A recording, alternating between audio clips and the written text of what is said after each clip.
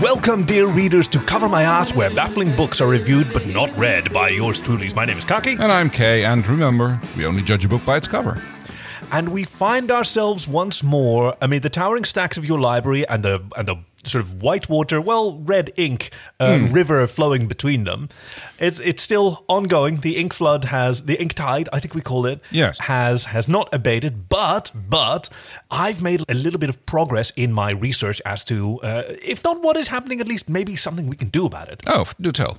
Okay, now if you come over here now, careful. We are in a gondola, so it's a little bit wobbly. We got the outlier, which has made it much more stable now. But yes, outrigger is what it's called, right? Right. Yes. Okay, so it's not a gondola anymore. Yeah. Well, it's a gondola plus. Okay, yes, the gondola plus. That's where we're in now. If you'll notice, I've put some extra planks between the gondola and the plus compartment, the outrigger. Actually, that makes it a kind of catamaran. Like catamaran. No, I was just realizing that as I was saying it, but it's a science catamaran. Oh yes, yes. Good. I needed the extra stability for my chemistry set. Oh yes. Oh, that's where did you get the glassware? Look, you always have these questions about how I concoct these things. Now, okay. I honestly, I don't know. I think I may have caught another splash of red ink. I was going to say, that looks like the glassware from the chandelier in the lobby, but... Oh, is it? Well, I apologize on behalf of my past self who thought that was a good idea, but the results speak for themselves. Take a look at this. So here are some samples of the red ink, yes. And I have a number of other inks that I rescued from the book repair studio. Yes. Good. And now here's some interesting interactions that I've observed. So this little jar over here, that's where I mix the red ink, which erases memory, and the blue ink, which sort of moves around. Yes. And I put some droplets in this jar, and now there's a little frog in there. Oh, that's odd. It's a purple frog. I mean, the fact that it's purple, I kind of expected, but I didn't expect the frog. Do you expect that from frogs? What? Are there a lot of purple frogs? No. But okay. If you mix red ink and blue ink, I'm not surprised that whatever the outcome is purple. Oh, it's the color theory that you're focused on. Yeah. No, it seems friendly enough. I haven't dared to take off the stopper, but he's been in that jar for about 5 days with no air, and he hasn't died, and he just keeps looking at me. Yes, he does look a bit miffed. Or it's hard to tell. I mean, I'd be miffed right? if I just suddenly appeared in a glass vial with a stopper on it, and some bugger would not let me out for 5 days. So, what do you think we should do as phase 2 of this experiment, mixing red and blue ink? Okay, so the blue ink shifts reality, or I should say, it refocuses it. I mean, that's writing things in blue ink kind of makes them real. So, if you have now a memory erasing, reality fixing frog. Unless there have been any mixed side effects. What you're saying is just leave the stopper on and... That would be my first... Maybe put that in the Grimoire cage if we ever pass it. Yes, if we happen to drift by, then we might want to put it there. Might make a new Good Guardian or something like that, but... oh, interesting. It's it'd be useful. It'd be very good at getting intruders and then making them forget what they were doing. So I think that might actually work. It's a little bit small though, but Well, we could just let it loose. It might grow. You don't know. Things might grow. We could just let it loose in the red ink and see which way it swims. Yes, but if it has all of these powers, do you think it's worth the risk? I mean, yeah. Should we just? Hey, yeah. Let's be friends to the animals. Let's just throw it in there and see which way it swims and follow it. Let's see where it takes us. Put on my little gloves, my little science gloves, and I'm going to hold my hand out very far and hold it over the edge. Stopper comes off. So far, so good. It's not moving. How'd you go? Oh, how'd you go, little? Oh no, he's stuck in there. Oh, give it a good shake. Yeah. And now he's he's good and stuck in there. He's not even moving. I can just nope. Right. He is in there. Yeah. Okay. Well, you can I would say dip it in the ink, but then you probably get some ink on yourself. So I've got gloves. Okay. I'm going to give that a little try. Okay. They're not paper gloves that are ink transparent. No, they're vellum gloves. Okay, just asking. Do you remember how I made my PTP out of that way back when? Yes. Yeah, we were playing all the hits. Okay, I'm going to give it a quick dip in the ink and... Okay, well, it's hard to tell with all the ink. Hold on, I'll shake it out. Yeah. No, it's still in there. Oh. It's just bigger. Yeah. Oh, well, in that case, put the stopper back on and leave it. Yeah, I think stopper back on and just leave it. So we'll see how it goes. If it gets too... It'll crawl out of there on its own if it gets too big for the... bottle anyway, otherwise we're going to have a very funnily shaped frog. Yeah, so I think that throwing this in the ink tide is not a good idea because then we'd replace the ink tide with a giant purple frog. True. With possibly powers. Yes, maybe reality-altering powers, or at least mind-altering powers. Experiment 2. Now, instead of mixing two different inks, I thought that I would try some of the containment technologies that you have. So, good. So I inscribed some of the runes that I saw on the what's it called, the grimoire cage. Oh, right, yes. The last time that the gondola sort of glided past there, and I inscribed them on some erasers. Can I have a look? No, by all means, here. This one says, "Don't dead open inside." Yeah, I wrote them down exactly the way I saw them. So okay, I think you might have missed an uptick here. Well, it still has had its results. See, I mean, this is not a serif font, and so there's not supposed to be. It's not serif cuneiform. Okay, no, gotcha. But there is an interesting effect that occurs when see I've got a little dollop of red ink on that slide over there, and when I set these erasers up like sort of standing stones, like a eraser henge or a rubber henge, notice how the droplet sort of elevates, sort of starts to levitate above the glass, and is sort of held there. Like I can take this little configuration and I can just move the droplet. It's kind of like like one of those acoustically suspended droplets. Oh yeah. Although erasers aren't known for their acoustic properties. No, that is true. No. So, do you have any idea how this phenomenon, which seems to safely contain red ink, can be used at scale to maybe deal with the gigantic ocean of red ink that we now sail upon? Well, you'd need some really big erasers. Really big erasers. I mean, okay, do you have any lying around? Well, not here in the gondola. I mean, if you got some medium-sized erasers, and I mean like, say, 15 pounds each or something, then you could maybe... That's medium-sized. If you wanted like erasers that can hold off a red ink, I mean, I'm thinking like proper Stonehenge-sized erasers. So a 10 to 15 pound eraser would be considered medium-sized. But imagine like taking that configuration and mounting it at the back of the gondola, then you could use it as a propulsion system. Hey, okay. Well, we'll start with that. That's a great idea. We can have a speed gondola. Yes, there you go. That'd be cool. Go skimming across the red ink. It would be a little bit of spray behind us, so no sudden stops, because then we'd be covered and we wouldn't have no idea what we're doing. I mean, that's supposing that we usually do have an idea what we're doing, which is questionable at the best days, but... So my last experiment, I decided not to do anything with the red ink itself and see if I could like arm the library, in particular the books, against the red ink. So this one was tricky. I saw some of my successes with the runes inscribed in the eraser. So I tried something similar. I wrapped a book in vellum, and then I used some of the I found some like gold leaf or something. Oh, like something very similar. Yeah. So I glued some of that on in these similar patterns, and now I can't touch it anymore. But it also won't touch the floor. Oh. And do you see how you can it's sort of like it's on an air cushion. You can sort of push it around. Kind of created a hover book. Yeah. Okay, could be potentially useful. Could it? I have racked my little brain, and I just can't. I mean, can you get it to float a little higher than this? No, this is it. So I guess other runes are needed, but it'll float at this height, like wherever. I mean, you can put some significant weight on it. Put your foot down on it. Take a step. It's very hard. I mean, I can't put my weight on it. It'll just slip out right from under me. And I'm not right? So it's a bit of a skateboard. But imagine if it was bigger. Yeah. I mean, you could go skating across the red water, the red ink. Yeah. Okay, that's an idea. We need some more. Except what we learned from Back to the Future, that you need propulsion, otherwise you're not going to go anywhere as soon as you run out of steam. I've got my gondola punting stick. Oh, yes. Or you could maybe combine it with the eraser propulsion technology. Whoa. Oh, can you imagine? With a reduced friction? All right. Okay, so next time, I think we will be racing down the river Styx or Libros or whatever. Do you want to name this? The river... Oh. Yeah, the Red River of the library. I mean, that's essentially what it is. Yes, I mean...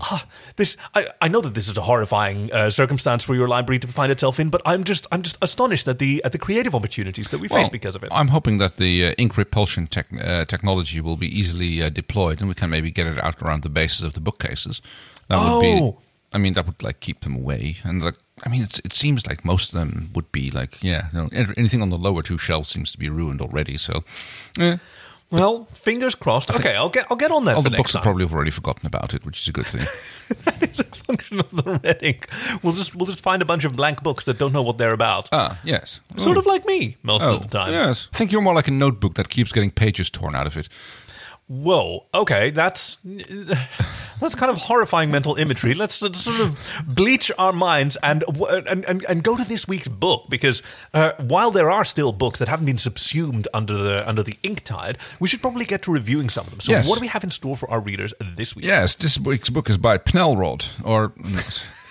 Sorry, P-N-L-Rod, sorry. No, the P is silent. It's Nelrod. Nelrod, all right. P-N-L-Rod, yes, that's right. The book is called... The Adventures of Myr. Myr. I think it's Myr. M-Y-H-R. Also notice, it's a lowercase m. Oh, yes, I suppose. Yeah, capital Y, capital H, capital R. And he's half man, half cat. And all hero. And on the front cover, we have a gorgeous cat man with fantastic, like, David Bowie in Labyrinth hair. Right, and whiskers which are more like, who has fantastic whiskers? I'm thinking of God from Star Trek V, The Final Frontier. He had the sort of braided moustache whiskers. I was thinking of Rigel from Farscape. from Farscape, yeah, it's interesting.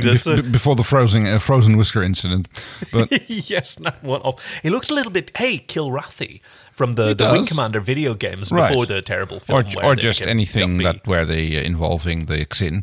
So that could be entirely true. Oh yes, he looks like a Xintosh. Yes. And there is a lady, I think it's a lady, might be a guy standing behind him. Tell. It is.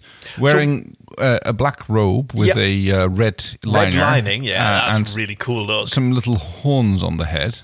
And sexy, little black sunglasses, I suppose. I thought it was hard to tell from the book. Like, it could also be some kind of makeup, I guess. Do you know what I mean? Like, it was actually drawn on. War paint. Or maybe like someone... Slip with a coal. Or maybe someone put grease on the inside of some binoculars that they used and gave them fake glasses. That's a funny joke. That would be weird. Myr is holding a ball of lightning, and it's some sort of rippling space effect. In the background, we can see the large windows overview. Yeah, so it's clearly like wielding magic, because he's got a lovely white blouse and a fantastic waistcoat and sort of crushed velvet black pants. It's a gorgeous. I hadn't even noticed the waistcoat. I thought there was just shadow on his white blouse. But no, you're right. He is wearing a waistcoat. Oh yeah, it's properly buttoned. He's all groomed up. He's got a massive mane, I suppose, and cute little ears sticking out. You know what they say about cats with big manes? Big hairdresser bills. Yeah, it's not a very good joke that they say about those cats. Well, so that's like it's an exciting. Well, it's not that exciting. It's just a fairly typical science fiction front cover. No, I'm with you there, because I always want to be excited about these covers. But like, aside from the concepts that are being displayed artistically, it's not like a slam dunk. It's one of those covers which are just purely designed to get you to pick up the book and look at it and take a better look at it. I mean, that's pretty much what all science fiction fantasy book covers are. Since the 80s. It's our bread and butter. That is kind of the style of the hero of this book, Myr. I think we've decided to call him. Yes. I struggled to figure out whether it's Myr. I mean, it kind of reminded me of my friend, an artist in Germany, Claudia Schmidt, is working on the second volume of her graphic novel series, Myre, M-Y-R-E, which is also quite difficult for English speakers. Like, they assume that it's like Meyer or something similar. Myre. Okay, we're introduced to this world, which is basically Earth. I would say like pre-turn of the century, like late 20th, right? When stage magicians were still an incredibly popular form of entertainment. Right. Which is how he's made his fame. This half cat, half man. Somehow the fact that he is half feline is completely glossed over by the public, because they're just astonished by his magic. I guess they assume that it's part of his act. Yeah, right? That's how he always presents himself, and like whenever he's asked about it, in interviews he ignores it. He just sort of starts preening and purring. Yes, he gets away with a lot because he's so gorgeous. I mean, that's the thing. When you have your artist and you're doing your shtick as your stage performance, then like you stick with it. As I say, the performance is not on the stage. The performance is outside the stage as well. That's where the real effort goes into the keeping up the effort. I mean, anybody can like dress up for the stage performance, but like making it a way of life is considered like, that's like taking the next step. Of course, he doesn't have to do anything special for that. He can just be himself, but they don't know that. So to them, it seems like he's always going through the extraordinary effort of always presenting himself as a stage persona wherever he is and goes.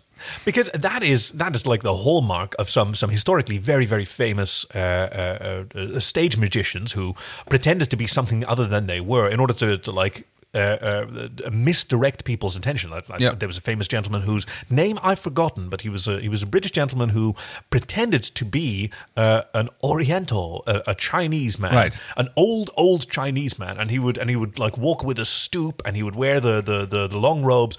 But all of this was to hide that he was an incredibly fit, athletic, tall man who could perform feats of strength that no one would assume a frail old man could do, like carrying a gigantic like container of water between his knees for 45 minutes so that he could make it appear somewhere. Because that's the thing with stage magic. The trick is never done when you see it. The trick is all the preparation that had to be done the whole time when you weren't seeing it. Yes, and making the audience believe that nobody would go through the effort of doing something like that to produce a certain effect. It's like, it's impossible. They couldn't have done that. Yeah, and, exactly yes, that. No, because it have. would be so much easier to just use magic instead of going through all that effort. But that's what Mur kind of gets away with. For him, it is no effort. He doesn't do anything remarkable to look the way he does. That's just how he was born. Yeah, and he's like using that unique ability. Well, it's not really an ability if you're born. Well, is an appearance an ability? I wouldn't say so. Well, in this case, it does have certain effects. Like people are so entranced by him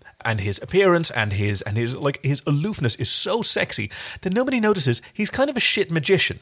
You know, yes. Most of his tricks come from the Criss Angel Mind Freak Ultimate Magic Kit for $129. Okay, I never heard of that before. Well, This is like a magic kit that was sold in the United States or something? Yes, it is. I'm starting to realize, maybe anachronistically, I think Criss Angel is post-turn of the century, but whatever. Penelrod clearly got some wrong. But yeah, like it's mostly like cup and balls tricks. Yes. So he stands on stage for like an hour and 45 minutes, mostly like just cupping his balls. I was going to say knocking cups and balls off the table. A little bit, yes. And the reviews are raving because people are just, they lap it up. Yes, and like the trick he does with a spoon and a bit of fish paste. I must have glossed over that in my reading. What was the trick that he does with the spoon and a bit of fish paste? He makes the fish paste disappear. with a spoon, yes.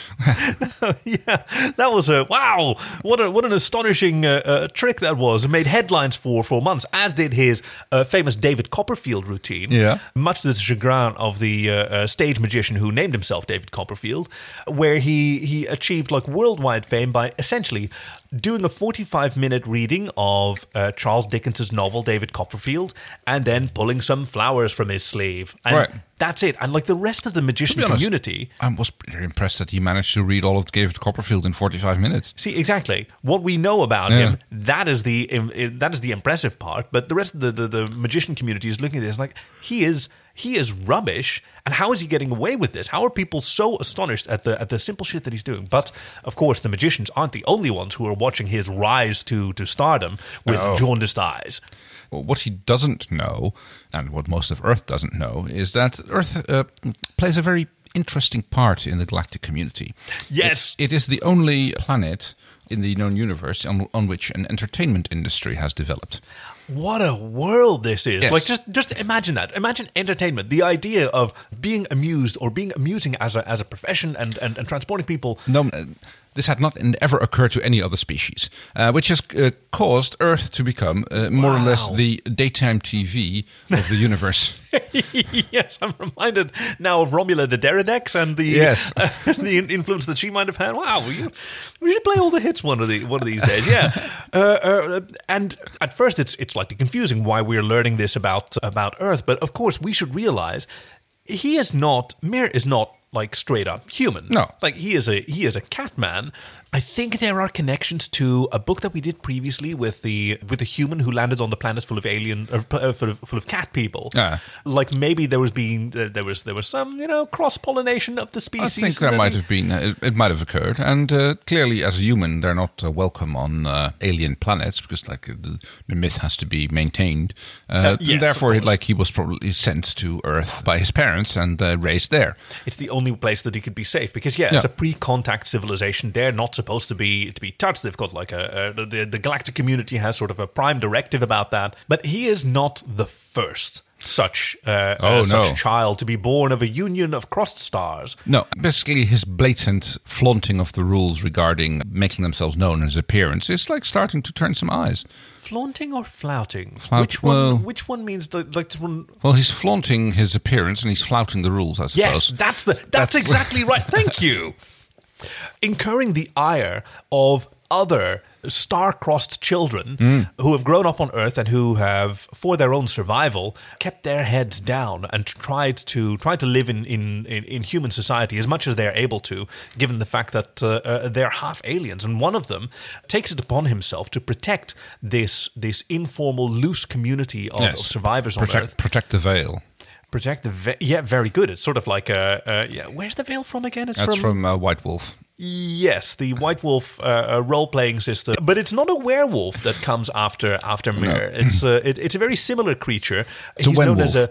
No, this is not one of those time travel episodes. He's not going to ride around on a chronoped like last week. It's a beware-wolf. Oh, yeah. Is he like works as a crossing guard? A little bit, yes. Yes, he does. That's right. To hide his power of augury, of being able to interpret the future, and in turn have his own future revealed to him. Like that's the thing that sort of limits him from using his power to tell people's future. She cannot learn about someone else's future without also revealing her own, which is a terrible thing to know about. So it's kind of like she's got five-sight. Five-sight. How does... Well, you've got foresight, and then you've got... Yes. Yes, that's right.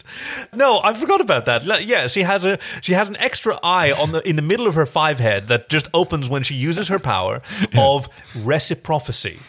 Okay, so... Yeah, so when she uses her power to learn about someone's future, she also learns about her own. That's the reciprocity. Oh, it's not that they learn about her future.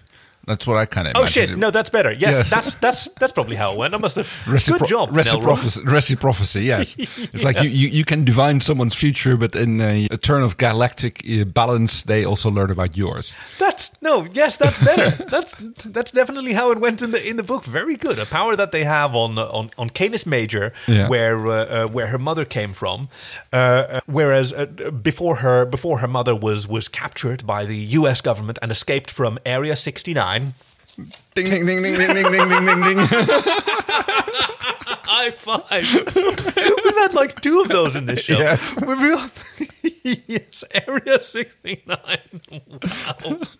Where she escaped from their psychic pre-jurisdiction. Did you get it?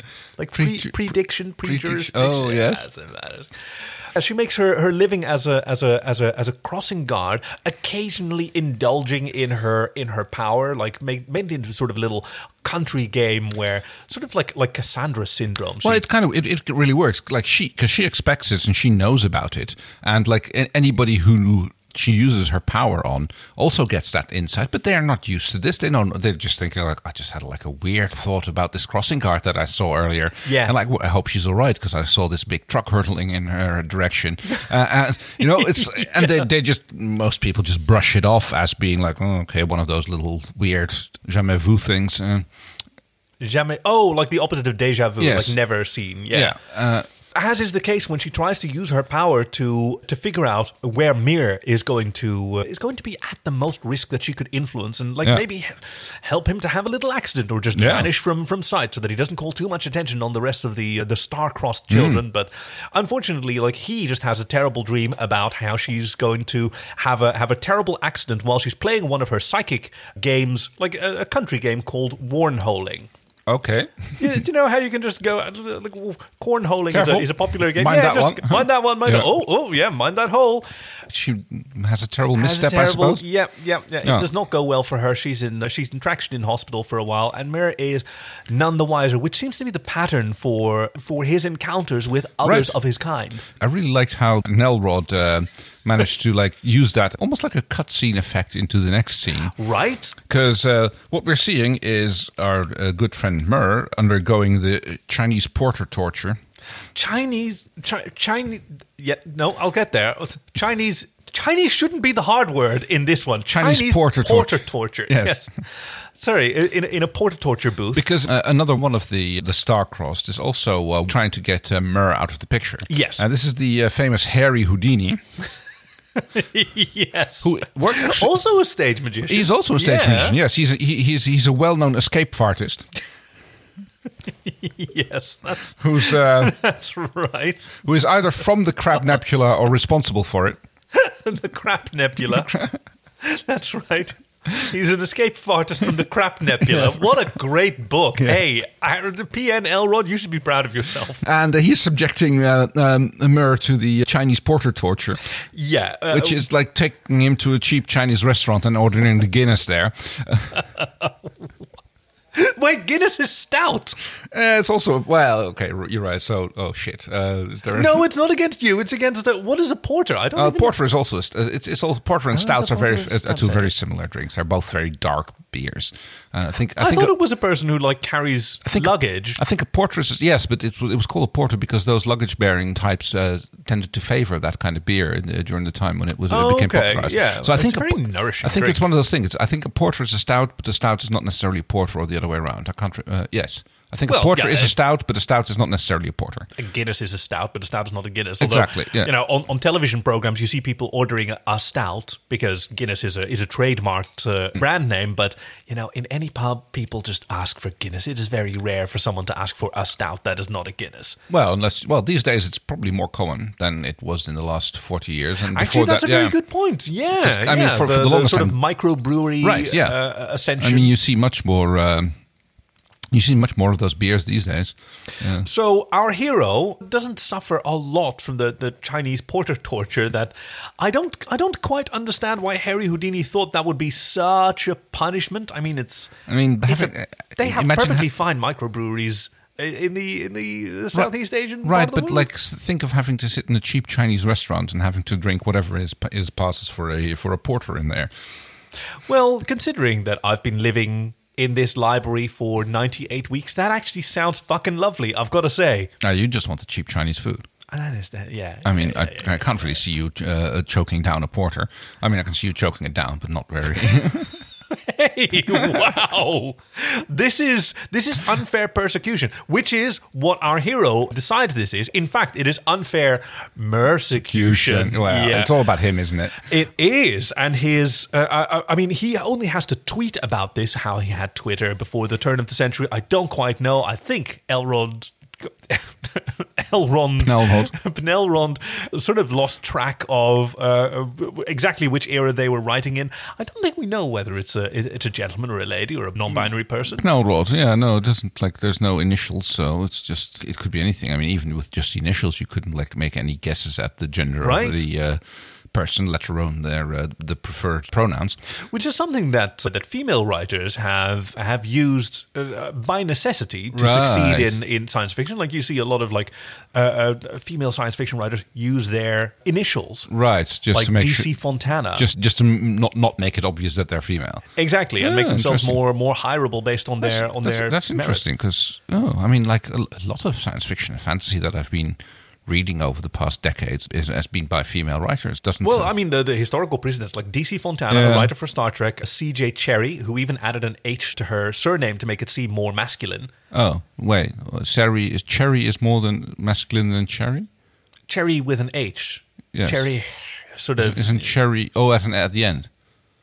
Yes, sorry. No, you're right. You're right. It already has an H. Yeah. It's not Harry. No, that's like you had me confused. Harry Houdini. Yeah, who falls victim to Murr's fan club. Yeah, the fans militant who follow his every word. So when he says that he's being unfairly persecuted, they race to his rescue. Yes. To the detriment of Harry Houdini, rescue him from the Chinese porter torture in the porter party where he was. Well, the porter tortures kind of backfired on him, and yes, he says he's now suffering from the Nachtcramps, which is like what? Is that related to Krampus? Is that another one of the star-crossed? It is technically. It's a creature. The Nachtkramp is actually a mythological creature, which is actually what Mr. Harry Houdini resembles. It's a bit like a raven-like man creature. It harks from Hungarian folklore. But it has a German name. Yeah, well, I mean, I can tell that by the fact that if it was a Hungarian name, I wouldn't recognize anything. I mean, it used to be the Austro-Hungarian Empire, so there's probably quite a lot of... that is true. Like a bit of sort of cultural bleed. Right. Yeah, so another mystery for us to chew on. In the meantime, like, Mur is going back to his life, and he's performing more of his terrible, terrible close-up magic to rave reviews and sold-out stadiums. And now that he's approaching certain cities that are of interest to the Star-Crossed, in particular Seattle, their efforts to thwart him intensify, and he falls under the crosshairs of the Jackson Hive fall upon him. Now, I thought that was really scary. Yeah, the Jackson right? Hive. That I assume they're not called that because of their beehive dues. But they're not called that because of their beehive hairdos. I'll say, because they are from the sort of Motown era. They did in their youths make a splash on the international scene and become very famous as some young fraternally familiar musicians of incredible popularity. But yes, they were themselves like quickly persecuted by the other star-crossed into fading into obscurity where they belong. And so now, when they see that one of their own is making the same mistake that they did in their youth, they have to jump in and go back there. Yes, because they are like a collective species, like a hive-minded species. I mean, the name kind of gives that away. Kind of, yeah. They're like a bunch of bugs in various skin suits. Although occasionally one of them has aspirations to start a solo career, but they're generally sucked back into the hive pretty quickly. Suffering some health complications and some bizarre behavior as they're separated from their hive. They recruit their familiar, a machine intelligence also on Earth, and one that we've met before, Cybjörn Cyborg.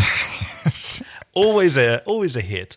They realize that Mur's major advantage is his fans militant. Like, that's why that's why the other star-crossed are failing to take him down. So they practice something that they call brain spotting, trying to like mass hypnotize or deprogram, I should say, these fans from their fascinations with Mur. Oh, okay. I thought they were going to use that on Mur himself, which would have ultimately failed because, he is too dim. Well, he was suffering from a bit of a hangover from the Chinese porter torture. So yes, it's like that's true. That's true. Any brain spotting would completely fail on him because there's not enough there functional to spot right now. So the fans militant are not a particularly brainy bunch to begin with. No. So there's very little to spot. Yes, they're walking amid these multitudes, looking for a mind to infect. But no, it's all this slavish devotion. It's just mindless repetition of he is the greatest and he is the prettiest, and look at him preen, and he is absolutely. And he's so aloof, which is often mistaken for sexiness and being interesting. So they even try to play his own game and do their own close-up magic to try and acquire the interest of his fans militant, and at least they're practicing trick bait. Yes, although they're a little bit out of their depth in this one. And as hard as they try, they don't quite succeed because Mur is at least his agent, which I think is the one with the horns on the cover. Probably. Yeah, with the hooded right. figure with the horns. His agent has chosen this particularly inopportune moment to release a new line of merchandise, I guess kind of inspired by the Chris Angel Mind Freak Ultimate Magic Kit, a new form of entertainment branded with Mur's likeness, Trivial Mursuit. Yes, I love that one. That was fantastic. Yes. Because they had so many versions of Trivial Pursuit at the board game at the end of the 90s. And there's a lot of Trivial Mursuiting going on, when. Oh God, I haven't even thought of that. Especially from the fanboys. They're all cosplaying their own Mursuits. Yeah. Perfect. And so there's a little cutscene here back to Area 69. where a Yes. where a mysterious person known only as the producer, who seems to be a bit of a Weasley sort of fellow, who is sitting in his office and realizing that things are not going right. Yes.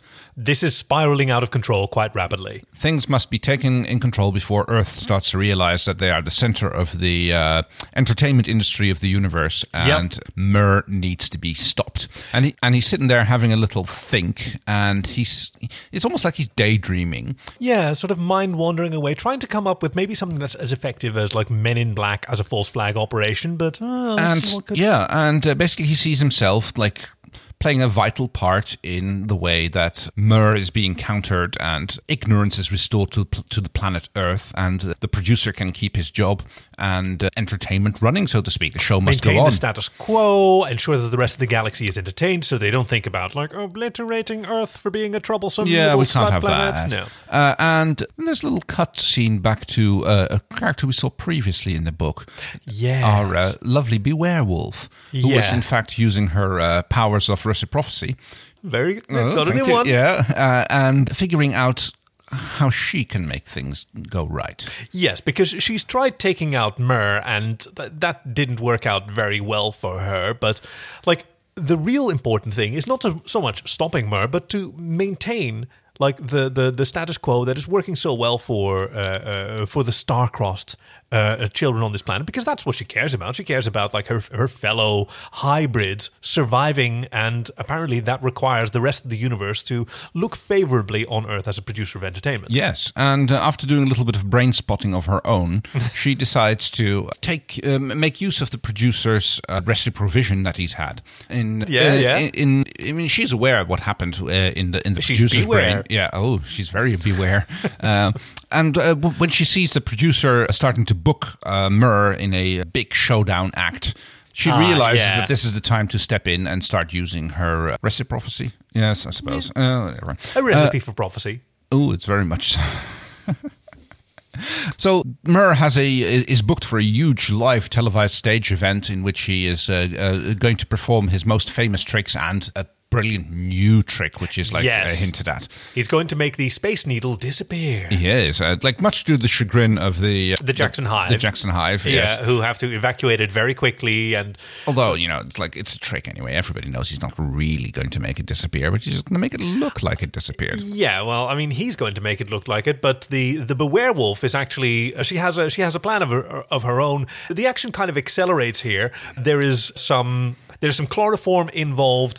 There is like the emergency fuel of the hyperdrive of the spacecraft. That is actually the Space Needle is activated. She stuffs the producer onto the UFO, and at the moment that the Great Disappearing Act is supposed to take place, activates the hyperdrive, sending the producer off into the depths of space, fulfilling the trick that Murr was to perform. And now there is a gap in Earth's entertainment history. It needs a new producer, and who better than the Bewerewolf herself. She nicely steps into the now vacant position, presents herself as the be-all and end-all, I suppose, of the thing. She knows what the producer's been doing. She has her powers of reciprocity to be able to like beware of any pitfalls and dangers that might lie in the act of doing this. Anyone who stands in her way, she can foresee their plans, and they can foresee her success. So, and basically Murr remains blissfully ignorant of the role that he's been playing. It's a cat thing anyway. He is. I mean, right? Does he know or does he just not care? I mean, it's like one or the other. It's literally the same thing where cats are concerned. True. There is zero difference. Yeah, basically things get wrapped up, so she becomes the new producer. Yep. And Earth continues to produce the galaxy's entertainment. The star-crossed children are safe among Earth's. Yes, and they actually realize that the thing that Murr had was not just like relevant to him. It's not him just being ignorant. It's all of humanity being so. Yeah. And they can just kind of like move about, and as long as you just like stay in character. Yes, that's the thing. You've got to stay in character, and and the Jackson Hive learned this about themselves, and even the Werewolf. Like, as long as you're consistent, as long as you believe in yourself, everybody else can believe in you too. Exactly, and Harry Houdini becomes a part of the situation as well. She's What's Harry Houdini's role? Well, in all I mean, this? his escape farticism. Because it wrapped all together so well. His escape farticism has become a really. It clears the house. Let me call it. I thought it was a brilliant book. It was a very fantastic book. I really enjoyed it. It's I've got a soft spot for cat folk, so Mur was just that's never come up in this show before. It's not like we're completely upset with sexy cat men from space. It's not like we have a category of like sexy cat people in our upcoming books or anything like that. In the future wiki that will spring up about this series, there won't be like a special section for sexy cat men such as Ruraf and Robert Cat, and now also Mur. Yep. So how are we going to rate this book? Oh, what's a good magic number? Ooh, I know the magic number. What is it? 1729. So 1729. Is that one of Ramanujan's numbers? Ramanujan, yes, very good. Yeah, man who knew infinity. And so he described that as the smallest number that can be described as the sum of two cubes in two ways. Ah. Yeah. So it's 10 cubed plus 9 cubed, or it's 12 cubed plus 1 cubed. And that gets you 7. Do you know how that occurred? It was, I believe, he was either on his deathbed or just generally ill, and someone who was visiting mentioned that was the number of the cab that he took. And, and he was like, "That's the." Wow! Oh, your knowledge of mathematical obscura continues to astonish and delight. So, out of 1792, 1729. Yes, let's see what we can do. Out of 1729, I will give it 1462. Okay. Well, let's see if we can sort of negotiate our way up from that, because I thought that the book maybe deserved a little bit more. I know it's unusual for me to question your ratings, but like I particularly enjoyed the Chinese porter torture. It seems like a really weird way of torturing people. I know, with like trying to stuff somebody into porter in Chinese restaurants. Yeah, chugging down from a porter potty. I said it out loud. No, okay, no, I take it back. Maybe it deserves the 1429. Like, where's the red ink? Let me at it. I think my favorite character was definitely the werewolf. She had a lot, like, that was fun. I liked how she went about her thing. And learned about her power and learned about how to use it for good. Well, mainly the fact that like everybody else learns it as well, but she's skilled at it. Like everybody else just get this insight or this vision, which they kind of either they reject it or they just ignore it or they don't know what to do with it. And like she has more or less the same information, or at least equivocal information, but she knows how to use that and play it. So I thought that was a very strong character, which I really enjoyed. So what do we have in store for our readers next week? Next week's book is by Gary Leon Hill. Yes. People Who Don't Know That They Are Dead. That about covers it. Thank you for joining us at Cover My Ass, where baffling books are reviewed but not read by yours truly. My name is Kaki. And I'm Kay, and remember, we only judge a book by its cover. Beware the werewolf. Beware the wolf. Beware the wolf. There was another one, like a duplicate note one, like the Area 69. Yes, Those are rare, but they're like twice it's happened. Something like that. Yeah, and it's like, I also have that one. It's like high five. High five.